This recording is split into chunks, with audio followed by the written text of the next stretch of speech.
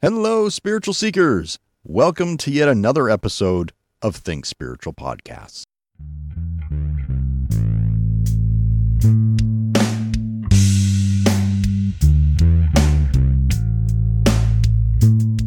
I am your host, Mark, and this is the fourth installment of my Examining the Spiritual Elements of Movies series of Think Spiritual Podcasts. This will also happen to be the first episode where I'm going to attempt to insert clips from the movie into the video version of this podcast. If it works as I hope it does, I plan to recreate and re-release at least a few of my prior episodes in this same format. I seem to have a penchant for choosing science fiction movies to analyze in this series of podcasts, and today that still holds true. But this particular movie is slightly different. While it is a science fiction movie, it is somewhat more firmly based in the realm of possibility rather than in a fantasy world. Although even that statement is highly debatable, today's movie is Gravity from 2013.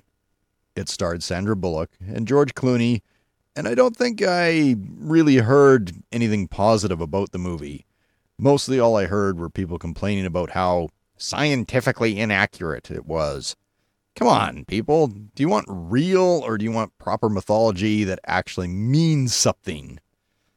Sorry, that's a tangent and rant all on its own.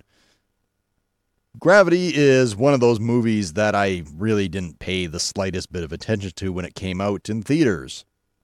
I wasn't all that interested in it. And as I said, the only thing I heard about it were the complaints about its scientific inaccuracies.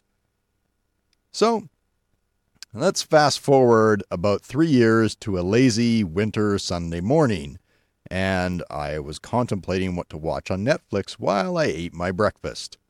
Well, Gravity has just been added to the recently added list. All right, why not? I watched the movie, and at the end, I sat there puzzled and stunned and feeling quite a whirlwind of emotions. What had I just watched? I felt like I'd just seen something vastly important, and I just couldn't put my finger on it. I backed the movie up to the scene where the main character, Ryan Stone, that's Sandra Bullock's character, first enters the International Space Station, the ISS. She gets the oxygen on, and she strips out of her spacesuit. And I just kept asking the question, why? Why does she curl into a fetal position? Why had they shot the scene to look like she was in a womb? Why did they make that bit of material look like an umbilical cord? Why did they, oh my God, she's being reborn! And in that sudden moment of realization, the entire movie unraveled before my mind's eye, and I understood the message contained within it. Scientific inaccuracies be damned. This movie isn't about science or space travel or about a woman caught in horrifying circumstances. This movie is entirely about walking the path to spiritual enlightenment. Let me show you. We could take the same approach we took with Thor Ragnarok, and I could encourage you to envision yourself as the hero. But this time, I want you to empathize with the hero. Think what she is thinking. Feel what she is feeling. Come with me as we take an epic spacewalk with Ryan Stone. Right within the opening text of the movie, we do get one brief clue about the direction this story is going to take. The line says, "Life in space is impossible." Space is empty and void. So what this line is ultimately implying is that a life that is empty and void is impossible to live. But empty and void of what? Well, of life itself. The point of life is to live it. You have to participate in life, not just be a passive receiver of it. I think the character of Ryan Stone is just living in this passive receiver mode when we are first introduced to her. Here she is in what truly is an amazing circumstance. She's in outer space. How much more amazing can you get? But look at her and listen to her. it kind of seems like it has no effect on her. Her voice is somewhat monotone and void of emotion. She's somewhat cold and analytical. It seems like she's just there to do a job and nothing more. She even stands with her back to the most amazing sight of all, the globe of the Earth. Meanwhile, another member of the shuttle mission is Ryan's complete opposite, Matt Kowalski, played by George Clooney. He is completely engaged in life. He is playful. He tells stories and jokes. He even attempts to flirt with and get close to Ryan. He enjoys the view of the world. He is simply in love with life and with every opportunity he is given. And then, disaster strikes. A destroyed satellite has impacted with dozens or hundreds of other satellites, and now the orbit space around Earth is basically full of high-speed flotsam that will destroy whatever is in its path. The simple truth here, life can be really, really difficult. It will throw all kinds of things at you, and it is absolutely no respecter of persons. Ryan's current world is thrown into chaos, and she herself is violently flung into the void. This often happens to us. Tragedy comes upon us, and we are seemingly thrown into an empty existence with no help and no lifeline. But if we manage to keep our heads even just a little bit, and can report our positions to people who care for us, rescue from without can happen. By managing to pinpoint her location relative to the Earth, Ryan gives Kowalski enough information so he can find her and come to her rescue with his propulsion spacesuit. The point here is definitely not that Ryan is a woman and needs to be rescued by a man. The point is that she's a person spinning out of control, and what she needs right now is stability. Kowalski ultimately represents a multitude of possibilities here. He could be a romantic relationship. Maybe he is just a mentor. Perhaps he is a guru. Regardless of what he is, his ultimate purpose is to bring Ryan some semblance of, not control, stability. Essentially the one thing she absolutely cannot live without. Kowalski tethers Ryan to him, and the two of them head for the International Space Station, the ISS. And along the way, they talk about a few important conversations take place here. For one, Kowalski tells Ryan to set a 90-minute timer because he knows that the satellite debris will be coming around Earth's orbit in that time. The point in him doing so is to specify that life is cyclical. Life will continue to cycle until someone, you, breaks that cycle. As their conversation continues, Kowalski finally manages to get Ryan to open up, and she reveals that she had a young daughter who died. Ryan got the news by phone while she was driving. So now, that is all she does. She wakes up each day, she goes to work, and she just drives. That is her life. That is her existence. No grieving, no moving on, no real living. And now what? Has Ryan's just driving gotten her anywhere? Life still happens, and it cannot be avoided forever. Even the amazing event of going into space didn't seem to shake Ryan up. So could the space shuttle disaster be life's way, or God's way, or the universe's way of telling Ryan to wake up? There's life to be lived. When Kowalski and Ryan reach the ISS, they are slightly off course, and Kowalski must use the last of his jetpack propellant to land on the space station. However, they hit hard and are unable to control their landing in any fashion. And here Ryan keeps yelling, "What do I do? What do I do?" And this implies that she still has no faith in herself or in her own abilities. The tether breaks between Kowalski and Ryan, and she yells that she is detached. The fact is, life can and will throw hardships at you, that may very well detach you from things or relationships. Life can destabilize even the most stable things. And when those things happen, we often try to hang on for dear life, but it's not always up to us. Just because we don't want something to end, it doesn't mean it's not supposed to.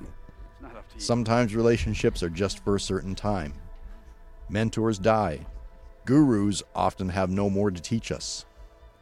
There comes a time where we absolutely must learn to deal with life on our own. You're gonna make it, Ryan. We really do have to learn to let go. Ryan enters the ISS. She is desperate for oxygen, and she is exhausted from her trials and ordeals. As the oxygen comes on, she strips away her spacesuit, her life support, her armor. For the first time in who knows how long, Ryan is vulnerable. She has no one and nothing to protect her. Like a child, like an infant, like a fetus. Cradled in the womb of life, Ryan is reborn with a brand new inkling of understanding that she is alone and that she will survive in spite of that fact.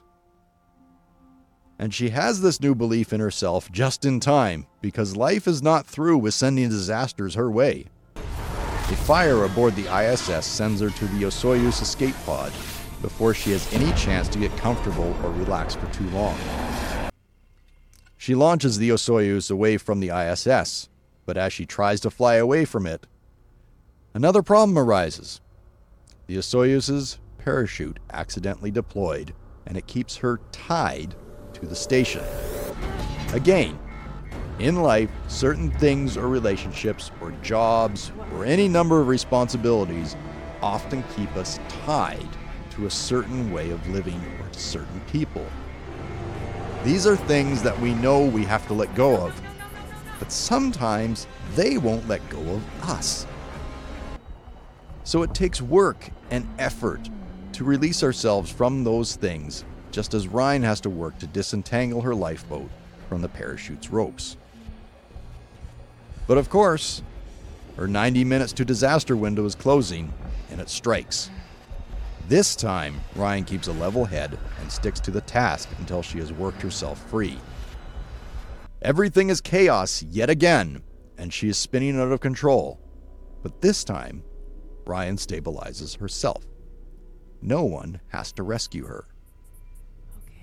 And even though she has done all that, even though she has done everything right, even though she has done her best and has worked through every problem, her lifeboat is out of fuel. Ryan is not going anywhere. You gotta be kidding me. As I said, Ryan has done everything right from her rebirth to now. She hasn't made a misstep. She didn't do or not do anything to earn this new hardship.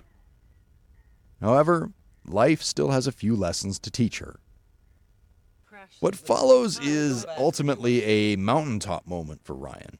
She accepts the inevitability of death. She has a vision of her guru coming to teach her one final lesson. She really can choose to stay on the mountaintop forever, or she can choose to come down from the mountain and really and truly live. The fact is, the choice is completely up to her. So, Ryan chooses to live. And I need to make a note here about the interesting symbolic nature of operations manuals in this movie. They are books of wisdom or of sacred knowledge. As she keys in the sequences to get her lifeboat moving, Ryan finally goes through the final and proper stages of grieving. Not only does she acknowledge that Kowalski is dead, but she asks him to tell her daughter that her mom isn't joining her just yet. That she isn't done. And with that, Ryan finally gets the boost she needs. As the lifeboat approaches the Chinese space station, Ryan notes that the station is on the move. It is on the verge of crashing into Earth's atmosphere. And it is here where Ryan does something truly uncharacteristic and something completely heroic. She realizes her full potential. No more just driving, she says. And Ryan flies. She leaps out of the lifeboat and uses a fire extinguisher to propel herself towards the falling space station. Same desperate and dangerous situation as landing on the ISS was. But look at how controlled and daring she is this time. Yes, she almost misses, but the point is that she doesn't. Remember that. It doesn't matter if you almost don't make it. The point is that you make it. The point is that you dare to leap from handhold to handhold. You're not getting banged around by life anymore. You're meeting it head on. Ryan gets inside the Chinese space station and makes her way to the new lifeboat. As she's doing so, the original disaster scenario, all the satellite flotsam, is coming around again. Look at the importance of this message here, please. The situation is all exactly the same. What is different? Ryan is different. Same life situations, same problem, same danger, same issues, brand new Ryan. Ryan changed herself, and by doing so, she has changed her world. By the way, think that shot of the Buddha statue was on purpose? Or was it a subconscious addition on a director's or editor's part? Ryan is coming down to Earth like a flaming comet. Alarms are blaring around her, equipment is catching fire, the air is hot, things are smashing into her lifeboat. There are really interesting messages coming through the radio. People demanding to know, what is that? Who are you? Identify yourself. When you go through a personal transformation, people do make these types of demands of you. And through all this chaos, Ryan is composed. She relies on her wits and her training. She has accepted that she may very well die, and that she also may very well live. And who can say which is scarier at times? The lifeboat lands in water, and really, this is kind of one final test for Ryan, because what does she end up having to do here? She has to shed her spacesuit once again. What once protected her, what once kept her warm, what she once relied upon to keep her alive, is now weighing her down and preventing her from reaching her ultimate goal. She escapes the confinement of her suit and swims to the life-giving air above. She takes her first breath of real air, her first breath as a real person even. She relaxes on her back. She floats. She lets the refreshing water carry her. She sees the sky. It is still full of danger and flaming pieces of satellite wreckage, but it is far, far above her now.